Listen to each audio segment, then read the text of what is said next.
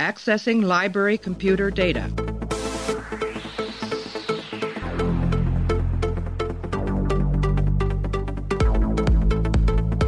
Out there are no saints. Just people. Hey everybody, welcome back to the show. We're continuing our run-through of Star Trek Deep Space Nine. Right now we're up to the episode called Time's Orphan, the 24th episode of the 6th season. May 20th, 1998 is when it first aired. Teleplay goes to Bradley Thompson and David Weddle. Story credit goes to Joe Menosky, directed by Alan Croker. In this episode, an accident on the planet Golana sends Molly O'Brien through a time portal 300 years into the past into an uninhabited world. Beamed back too late, Molly returns to the present 18 years old, but with no immediate recollection of her life or her family. We're joined by Clay, who himself just fell into a time portal. How are you? It's called Time's Orphan? Orphan, like Charles Dickens type story, Oliver Twist. I thought it was Time's Orb Fan. That's why I was expecting the whole thing to just be like everyone talking about how great the Time Orb is. Oh, Time's Orb Fan is a pretty decent episode. Yeah, where my screen name comes from, Time's Orb Fan 69. Clay, we're at the end of season 6. The show is on a skid for some reason. Yeah, I think they used up all their good ideas early on in the season. I do have to say, as far as time travel devices go, I will take mystical time orb over accidentally tripped and fell into a 2,000-year-old time portal that's been left on. Yeah. Any day of the week. That's how I want to start this. So let's take a break.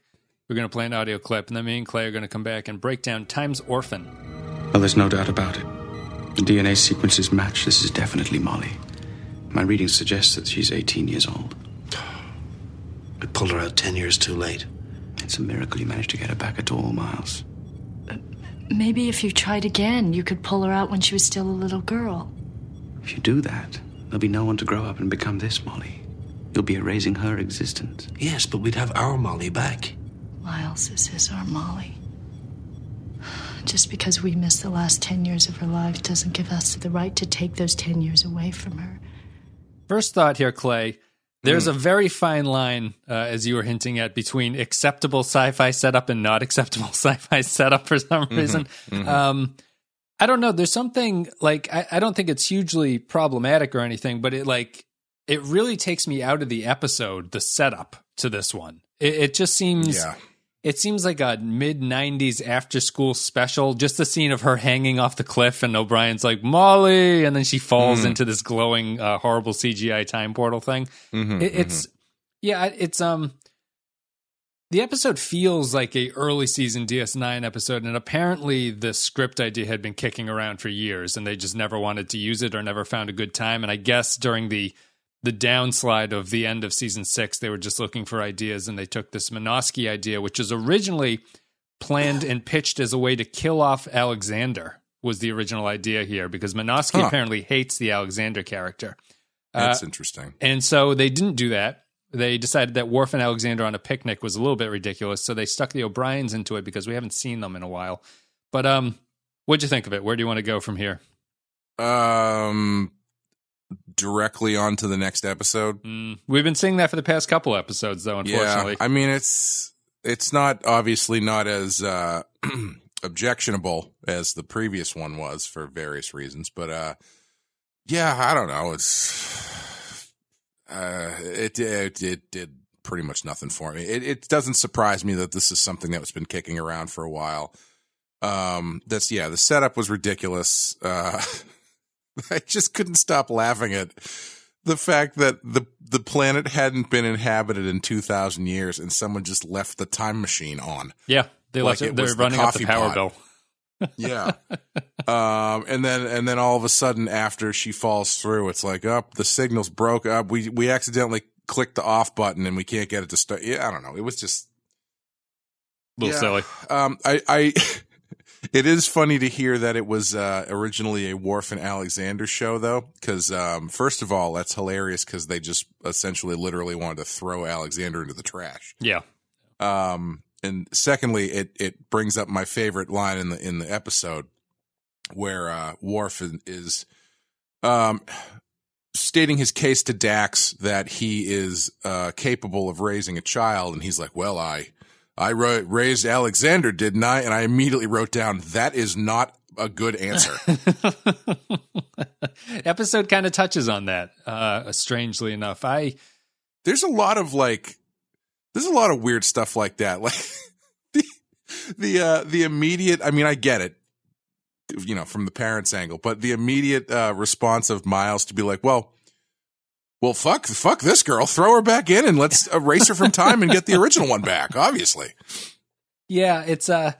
I think it's a little bit of a confused episode. I would say that this one is, it's one of those, like, I could almost see making an argument that this is a worse episode than Prophet and Lace was, the last one, where I know where you're going with that, and I kind of agree with you, I think. Like, this one feels to me one of those Star Trek episodes that has no central concept to it. It's like they don't have an idea about what this is supposed to be. At least Prophet and Lace felt like a horrible attempt at some sort of sexual gender politic thing that they were going for, and it's bad, and they missed the mark.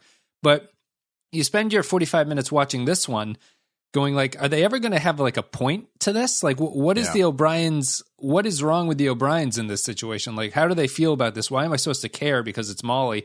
And the only real redeeming factor to this episode, I think, is that I do like the Worf and Dax subplot. I think it's almost like too good for this episode, and it's almost a perfect little B plot for Star Trek shows to have something like that, especially DS9.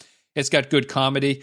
I particularly like the thing where the baby's crying in the middle of the night, and he's like, I fed him. I read him a story, and then Worf has to like psych himself up for battle before going back into the room. I like that stuff, and Did you identify that with that as a father? Our kids didn't cry. I do identify. Our kids never had that kind of a thing where they wouldn't go back to bed, but I do identify the kind of like the tiredness of people getting out of bed in the middle of the night is something that I related to very strongly. But the B story works for me here, and the B story works for all the reasons that the A story doesn't, because the B story is built around characters that I care about and I understand what their conflict is that they're going through. The O'Briens continue to just be an empty shell of a family that only exists because they need to give O'Brien some kind of backdrop, and they're not real characters. I continue to be blown away by how bad of a portrayal of a father and a husband Colmini gives in this performance. It's just awful. Like, there's nothing to the O'Briens that makes me want to watch them do anything. Yeah. He's kind of he's like Jeremy Renner from Hurt Locker if he was in Starfleet. Coming up on Real Ripe and Real Rotten very soon. Yeah, his wife and daughter, he sees them for the first time in like 6 months, and he's happy about it for like a night, and then he's like, fucking Jesus. Get off my back. On the back. I do have to say I was very, very happy that the B plot was about Worf and Dax, and, you know, was enjoyable instead of following down the road of the head fake that they gave me, that it was going to be fucking Odo and Kira talking about babies. Odo being like, you realize that I can never give you the child that you want, and then crying about it for like 40 minutes. I'm really happy they didn't do that. I continue to hate that relationship with a passion. They reined it in a little bit here. They do have that one awkward conversation. I just don't like it. Yeah. I don't know. It doesn't feel right. It's not, I don't know. But you know what's good? Odo deserves to be alone. You know what's good about I do want to talk about Odo because we'll do that. We'll do Odo after this. I like that scene with Kira and Odo because to me, it highlights what maybe people think is like, I'm going on too much about this, about the O'Briens. Kira's interaction with Kirayoshi is more believable as a parent than the interaction of the O'Briens to each other. There's like, there's just no relationship to the O'Briens. They feel like they're actors acting on a bad TV show that they are supposed to be a family. And, you know, you could argue that this is almost like a much lesser version of The Visitor on some level, but I think that The Visitor is helpful for explaining why stories like this work and what you need for that kind of a story to work. And Times Orphan, the Molly storyline, doesn't have anything. It doesn't have Molly's perspective. Molly is not a character in this. She's just a thing that happens. And the ending, I find sort of appalling that she phases out of existence, because to me that kills any kind of consequence that you're supposed to draw from this. Like, Yeah, the O'Briens definitely. don't know that she phased out of existence. They think that they've sent her back to this lifetime. But if the O'Briens think that, why does the show phase her out at all? Have that actually be the case, where it's like, you don't know what happened to this version of Molly. She's just off doing her own thing. It's kind of a tragedy. I don't think it saves the episode, but at least it adds a little bit of something to it. Well, I think they kind of assume that she doesn't exist anymore because they give that breakdown about, oh, well, yeah, the reconfiguring, blah, blah, blah, sent her back to the point where Molly went back the first time. So I assume they put the pieces together that, she probably doesn't exist anymore. But is it even sad if she doesn't? No, Miles didn't give a shit. No, but I don't think I give a shit. Like, if Molly still exists, it's kind of the problem I had with Children of Time, which is like, I don't really count that person as a real person almost. Well, it's kind of different in that you are, by phasing that character out of existence, you are objectively giving her a better life. It's not like in Children of Time, at least there was 300 years of civilization and people were happy and blah. Right, they had built and something. In this one you've got a feral child who's been scraping by to survive in the wilderness for 18 years. Mentally damaged at this point, it seems. Yeah, mentally damaged, freaking out anytime she sees walls, essentially. And you are taking her out of existence in favor for having that character get a second chance and having her live the life that she was supposed to live with her family. Yeah. Who gives a shit? Of course. Yeah. I think that's a fundamental problem with the episode, that also, the solution seems too optimal. Yeah. Also, I mean, you lose any sort of pathos for this character by the fact that she doesn't talk. She doesn't say anything. She doesn't make her case about why her existing matters. Right. She's just sort of like, barking at people, and it's not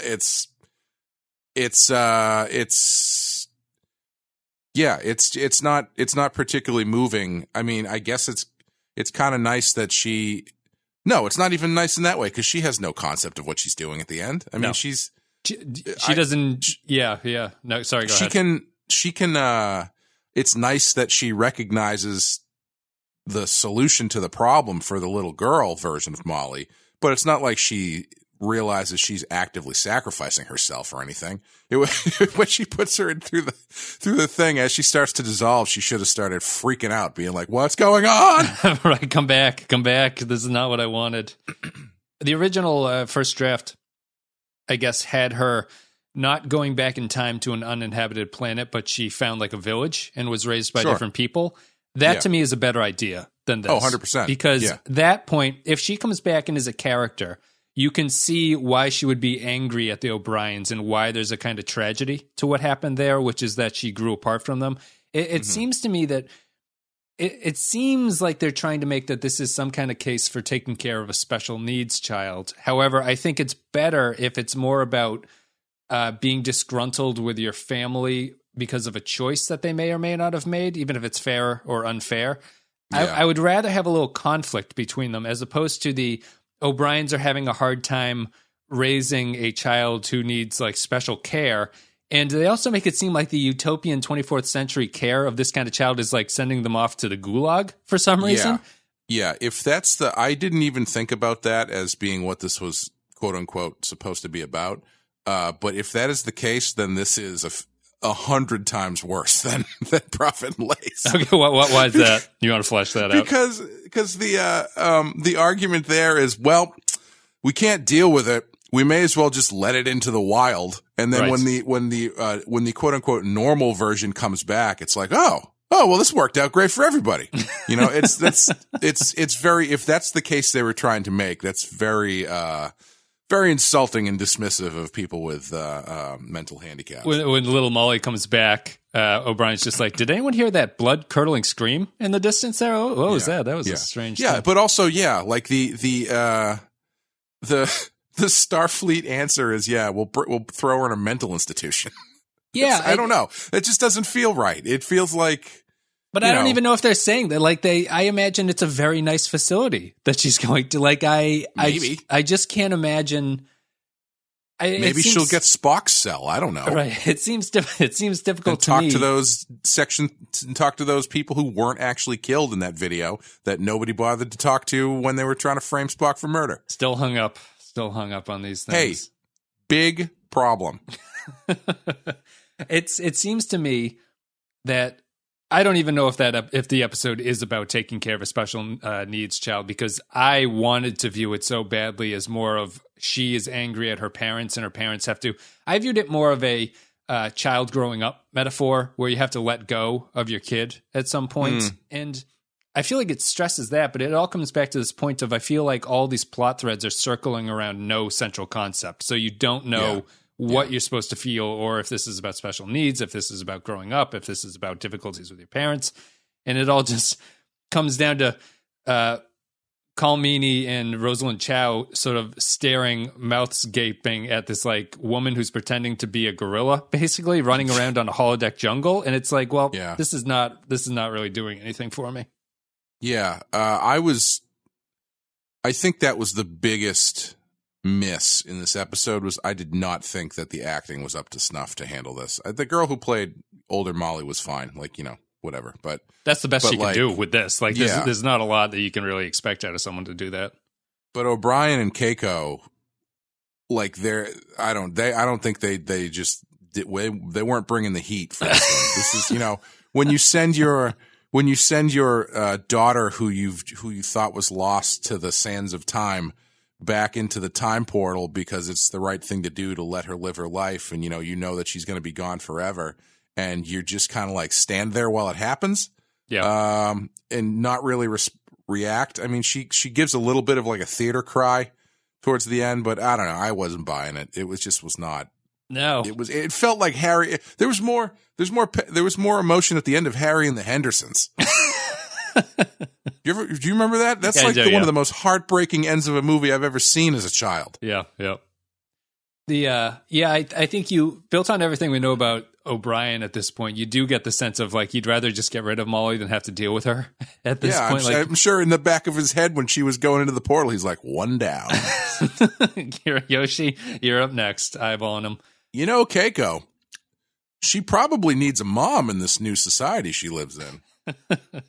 I feel that the O'Briens are just really poorly done in all situations. And a lot of it depends that Rosalind Chow Keiko is not a main cast member, so she is not as involved as O'Brien is in this. However, I found it absurd that after they rescue their daughter who's gone through this trauma, Keiko seems to find every reason to just leave. For what? Like, she's like, I gotta go to work. Yeah. I gotta go shopping. I gotta do all this stuff. I very consistent with her character. She's always finding a reason to leave. Run off. I think both of them.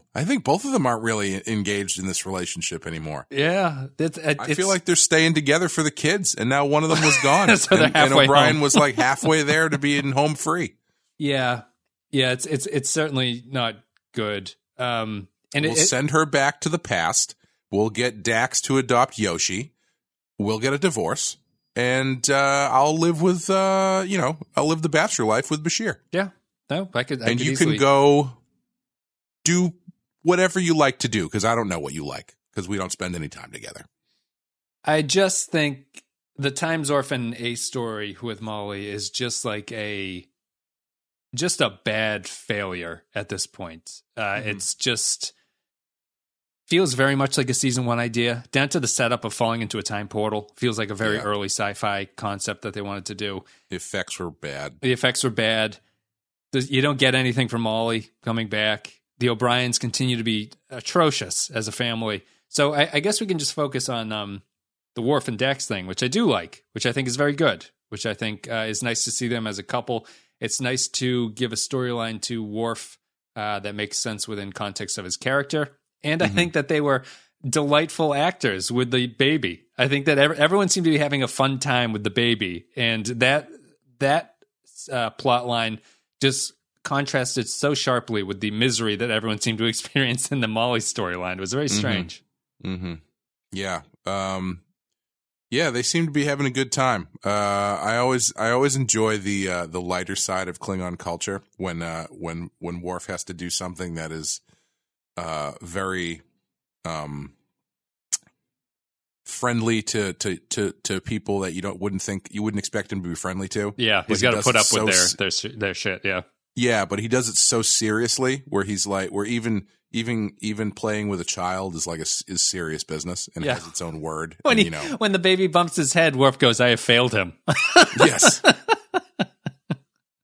Yeah. Yep. That's good stuff. Yeah, and his I was surprised Dax didn't go off on him a little bit more at the end, because if it were me and my spouse were projecting onto me that I was judging them and their fitness as a partner or someone who could raise a child, and they just kept saying that to me, I would probably lose my mind, because it's like, no, just watch the baby. I don't care. It has nothing to do with whether or not I think you're a good dad or a good mom. Just watch the child and leave me the fuck alone. Not a test. What'd you think of?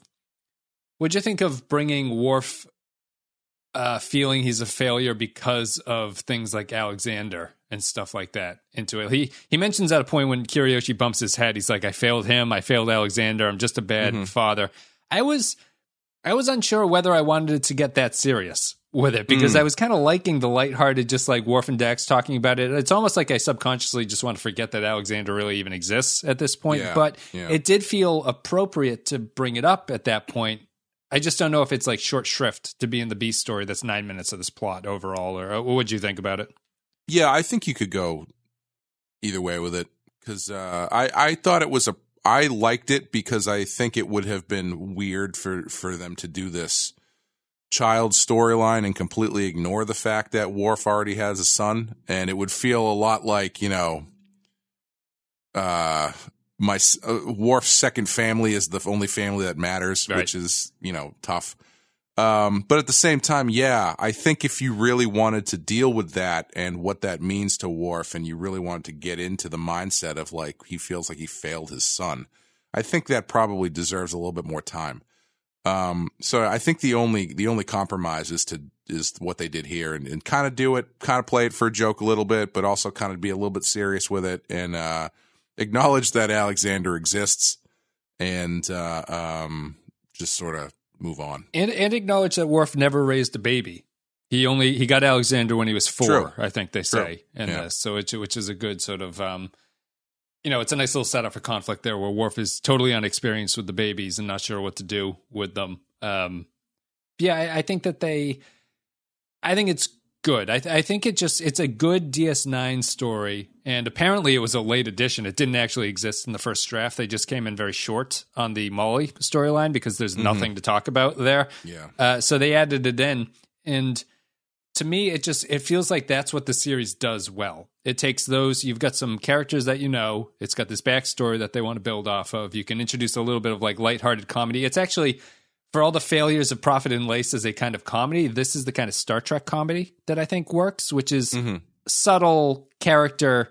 Worf is like, "I'm a warrior, I can beat this baby" kind of stuff. It's not slap, knee slapping like, "Oh my God," guffawing like crazy kind of comedy. It just works better here, and it feels more like this is what the show should be when it tries to do things like that. Yeah.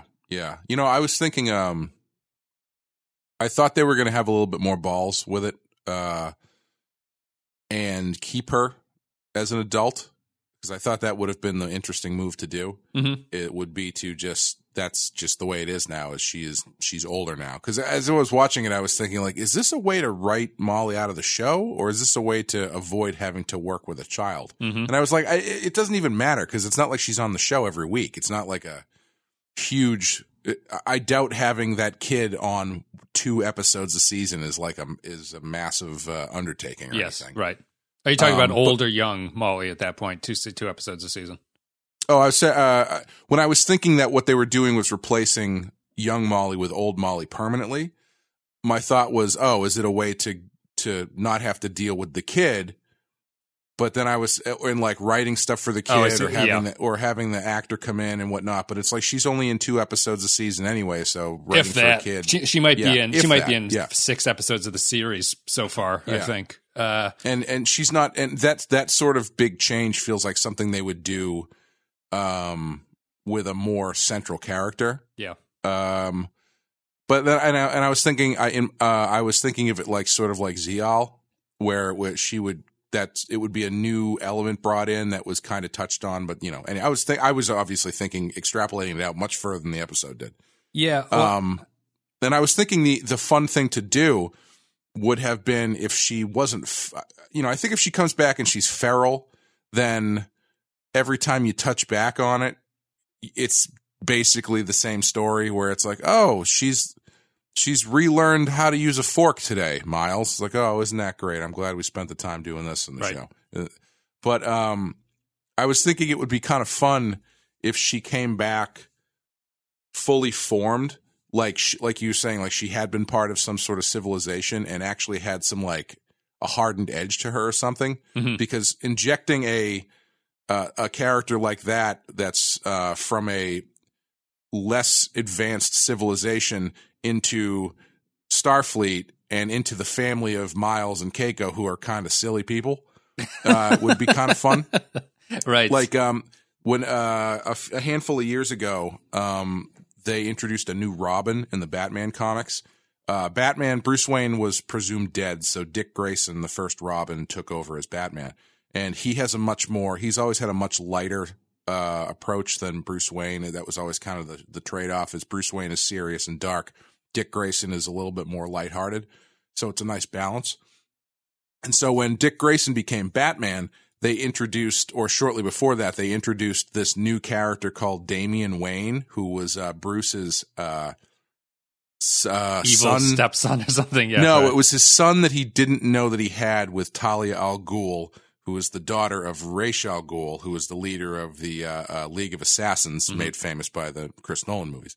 So the thing was, he's like 8 or like 12, but he's been trained as an assassin his entire life. Right. So he's like super serious and really like intense and violent. So they paired those two up and basically flipped the Batman and Robin dynamic. So now Batman is a lot more lighthearted and Robin is really hard and dark. And it was a really cool tone shift. And I kind of had that in my head when I was watching this, going like, oh, that's too bad they didn't do that. That could have been a lot of fun for the one other episode they probably would have done it in.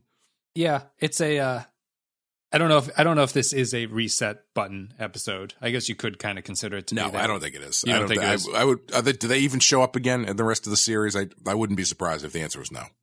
Who doesn't? Sorry, Keiko and the kids. Oh no, I don't think so. But I think that goes into the problem of it. Like if you were going to kill off Molly in this episode, mm-hmm. I think that's a ballsy way to go about, and I think it's maybe a good idea. I don't think it improves the episode because I don't think that Molly is enough of a character where this kind of like pseudo melodrama would really land for any reason. However, just fixing it at the end, it feels like it's that old style Star Trek thing where it doesn't feel very DS9-y, where none of this is going to carry over. I like your comparison to Zial, where she even just came in for a couple episodes, but she had an impact on the characters who were there. Molly's never going to have that impact. So it just feels like it's this like, well, blip in time thing. It's over. Everything's back to normal. And we're curiously not interested in the life of phased out Molly at this point. It's like, who cares about her? Mm-hmm.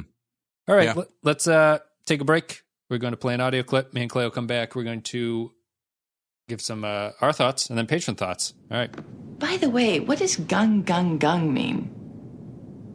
Why do you ask? Well, it was the strangest thing. I was taking Yoshi home, and he kept shaking his rattle, saying gung, gung, gung. He did.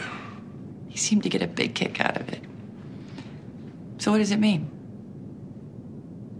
That is between Yoshi and me. So if you guys want to support the show, the best way to do that is patreon.com/thepensky-file. You give a couple dollars a month and you get extra stuff, extra podcasts, behind the scenes Q&As, all that good stuff. Patreon.com/thepensky-file. And as always, our Captain Tier supporters get a shout out. Special thanks go to Andrew Cherlog, Ben Douglas, Captain Quark, Cardinal Doomsday, Christian Pouch, David K., Dwayne Hackett, Eric Johnson, Yarpy, Joint Mango, Kevin Reyes, Kyle Barrett, Matt Cutler, Matt Ross, Mike Burnett, Nathan Elliott, Neil Brennan, Nick Sergi, Robert Cummins, Russell Elledge, Samuel Custer, Grim Santos, Sean Spinobi, Tark Latif, Vault 13 Hero, and Will Yates. Thank you very much for supporting the show, guys. Now we go to Patreon Thoughts, Clay. If you support the show on Patreon, you get to leave your thoughts about upcoming episodes, and we read them on the podcast. Samuel S. says, Times Orphan. I was half expecting O'Brien to knock out Odo with a single punch again outside the airlock. Other than that, I was bored out of my mind. A 1 out of 5. This brings up a point I wanted to say, Clay, that I forgot, and this is why I like the Patreon comments, because they remind me of things. What is Odo good in this episode? Is this good, like, writing for Odo? Here's why I say that. I really liked the... he has 2 scenes, basically. He has the first scene where he tells Sisko about the stabbing that Molly has done, and they have a scene where O'Brien, Sisko, and Odo talk about what's going to happen to Molly. Mm-hmm. Odo in that is doing his job, but I also get the sense of he is grown from the character who in the first or second season would have said, like, lock her up and maybe execute her, like, depending on what's going on. He's grown into more of a sympathetic character who sympathizes and empathizes with the other cast members and the difficulties that they're going through, and I think that shows his growth. The other scene he has is when they find the O'Briens trying to steal the shuttle, he lets them go, which to me does not feel like Odo at that point. And so I'm conflicted about whether or not this is an appropriate way to write Odo or why that scene exists. What did you think? Yeah, I don't know. I mean, what's the alternative? That they get into a fight? That they just escape, I think. Yeah. I don't know why Odo's there at all. Yeah, I think they just need it to seem like it, to put another bit of, tension in an otherwise tensionless episode. Okay. Just the bit that, they run into an impediment, then they have to find their way through it. You know, I think it's playing on Odo being the hard ass security guy. And so when you get caught by the hard ass security guy and then, ultimately he lets you go, it's like, it's not what you're expecting to happen. So also the Starfleet security, the first lesson they all need to be taught is never turn around to see what someone is showing you. Because every time that happens, you always get a hypo spray in the neck and you go down like a sack of potatoes. Yeah, don't let anybody step behind you to point something out, like down at the computer panel, because you're getting a needle in the neck, pal. It's funny because when he made that movement towards him, I made like the karate chop motion because I assumed that's what he was going to do, and I guess that shows how they've changed since the original series. Because in the original series, he would have gotten a karate chop to the neck big time, or that's a Vulcan neck bench. Judo chop. If I ever saw one. Judo chop from Austin Powers. Yeah, It just made me think about Odo, and I don't know if it's a intentional thing that they're trying to do, but I do like the general growth that Odo has gone through to this point. I just didn't like him saying, like, yeah, go ahead, you crazy kids. Get out of here. Go back to that time portal. Well, I mean, at the same time, like, why is what they're doing, like, illegal? Right. So why do they have to steal the shuttle? Shit? Yeah, I mean, okay, yeah, she stabbed the dude. I guess that she is technically in arrested. That's true. I guess that's the reason, yeah. Yeah, but I mean, like, in the grand scheme of things, that's why when Odo showed up, I was like, well, I mean, I assume he's going to let him go, because I think even he would recognize that the alternative is not what's best for this child. Yeah. But I think that's a new evolution of Odo to recognize that, because that's breaking the rules, and Odo is the rule follower. You know what I mean? He's the one who lives for rules.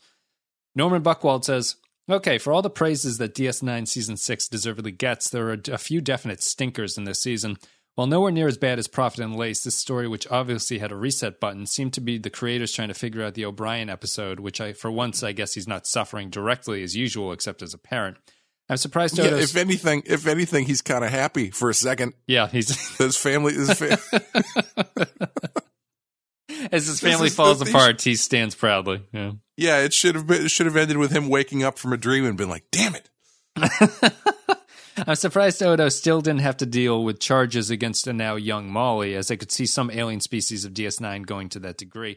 Considering the circumstances, it can be seen as amazing that Molly was still alive. I would have expected her to be raised by some kind of new species, which actually would have made this episode much more interesting. Otherwise, filler space. Isn't there a war going on?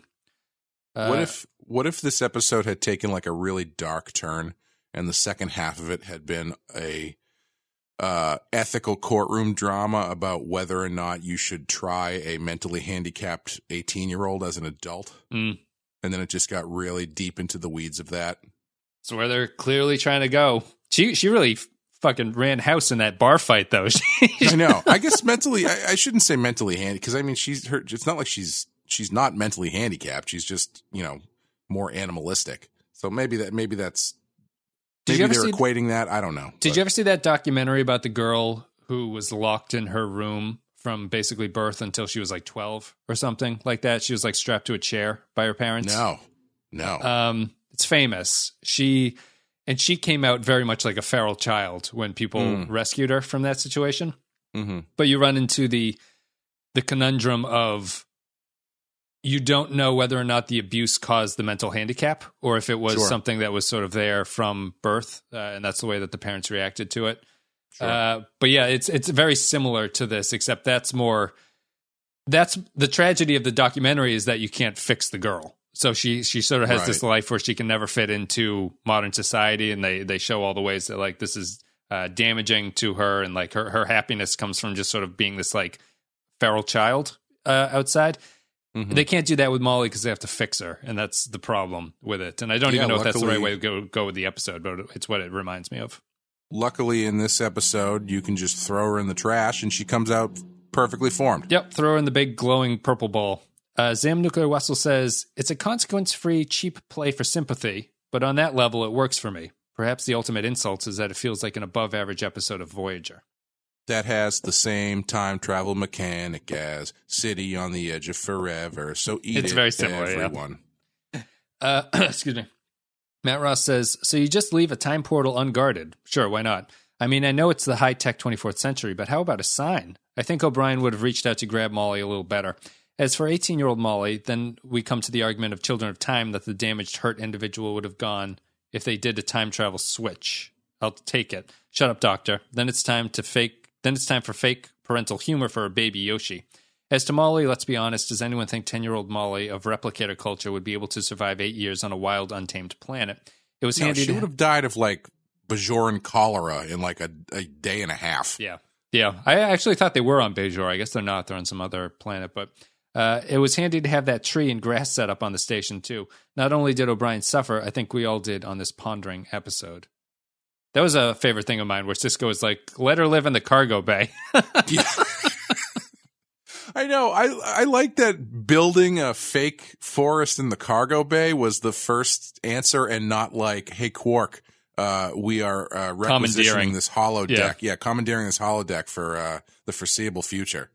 And what sort of torture were those Klingons doing to Quark while they were trying to get that holosuite away from O'Brien? He's like, he needs to use it now. They want to kill people now. Dwayne Hackett says, you didn't think we would end the season without another O'Brien Must Suffer episode, said one writer to the next in a pitch meeting. O'Brien being forced to come to terms with potentially losing his firstborn is perhaps the absolute worst thing that he has been put through thus far. Although touching on First Watch when it aired, this is a massive skip for me. The supporting character that is the O'Brien family have not shown much proper development as actual human beings, which, come to think of it, may be another way for him to suffer. I will give Hannah Hatay for being a child. I forgive her for being a child actress, but Michelle Krusiak and Rosalind Chow, no, just no. Though throughout the years, I come to realize that as a Trek actress, Chow is as bland as they come. This episode did not help me change my mind. Her best episodes being the time where she was actively working against Colm Meaney in episodes like The Assignment and Whispers. Clear filler of an episode, someone needed to have been reprimanded for putting the actress through it. This is an episode you watch once, if that, and never again. Are zeros allowed? 1 out of 5. Will Yates, man, Miles does not like his family. Molly's okay with that plan at 18, but what about when she's 36 and breaks her ankle? And the first thing he says to his wife after Molly falls is leave. I wonder what Odo was thinking when Kira said she wanted to have a baby. If you have kids, you can understand Worf. And then, Neil Brennan, final comment. A 0 out of 5 for this awful Season 1 level stinker. A 6 out of 5 for Miles O'Brien saying bollocks. It's true, he does. He curses in this episode. He's under a lot of stress. I love that American television lets you get away with European curse words. Yes. Yep. And apparently they let you put them as the title of your book and nobody cares. That's right. That's right. Or the title of your album cover and everything like that. All right, so that's it. Thank you, patrons, for leaving your thoughts. Not a lot of thoughts about Times Orphan. We didn't have a lot of thoughts about Times Orphan. Clay, what are you going to give this one? Yeah, it's a 1. Oh, is it? Okay. Yeah, I'm going to, just out of the redemption of the Worf storyline, I'm going to give it a week 2, I think. That's fair. I did like that. The Molly stuff is a 1 level, I'd agree, but I did like the Worf stuff for what it's worth. It's only about 10% of the episode, but what are you going to do? Yeah. All right, guys, thank you very much for listening to Times Orphan. Clay, what do you think about this stretch of season 6 where it's gone kind of into gone down the tubes a little bit? Yeah, it's gotten pretty rough. Does this season have the highest highs and the lowest lows that we've seen yet? Probably. I don't know. I don't know if I would say lowest lows. It's certainly the biggest discrepancy between those two. I guess that's what I mean. Does it have the biggest swing? Yes, I think so, by far. I mean, for ones, we had Resurrection. We've had this one, Prophet and Lace. It's pretty egregious. So that's a good discussion for, we're coming to the end now of season 6, right? And I keep these episode scores and I rank them. And people have come into season 6 saying season 6 is the best season of Star Trek, or of DS9. And I wonder if season 4 is my favorite. Season 4 looks like it's going to come out with a higher like numerical average for whatever that's worth. But would you rather have a season that has higher highs and a lot of lows, or would you have a consistent, very strong, but not great for 26 episodes? That's tough. I think the consistent season 4 did not get a 1 from either of us the entire way through. I think as a writing accomplishment across 26 episodes, that's a much harder accomplishment than what season 6 did. Yeah, I think you're probably right. Because I think having this is why you always aim for the middle, kids. I think having episodes that are so good in paired with episodes that are so bad really makes you. I think it makes the bad ones even worse when you see how so good close they to each could other. Be. Yeah, right. Yeah. So I can see why. Yeah, why. Being consistent. I mean, consistency is always what you want anyway. But, yeah, I would say it's probably as long as it's not boring. You know, if they're consistently like mid-level 3s, then nah, I don't really want that. Right. But if they're consistently solid to really good, then yeah, absolutely. Yeah. So a season of 4s over seasons of 5s and 1s, kind of.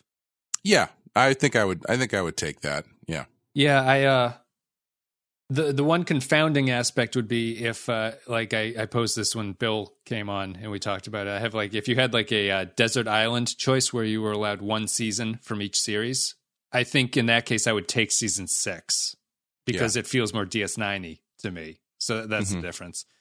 Not that it matters. People are free to obviously like what they like, but season 6 is interesting for the highs and the lows are sharply in contrast with each other. Guys, thank you very much for listening. All the links are down below. Patreon.com/The Penske File if you want to support the show.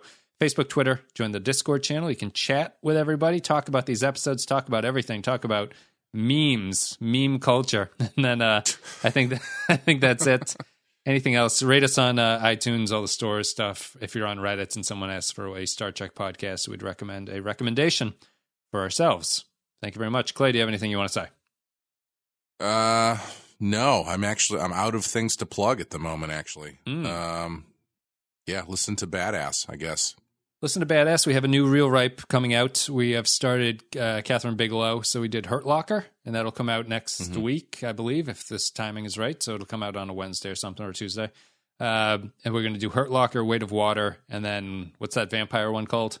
Near Dark. Near Dark. Those are the 3 for that. So you can look forward to that. And I think that's pretty much it.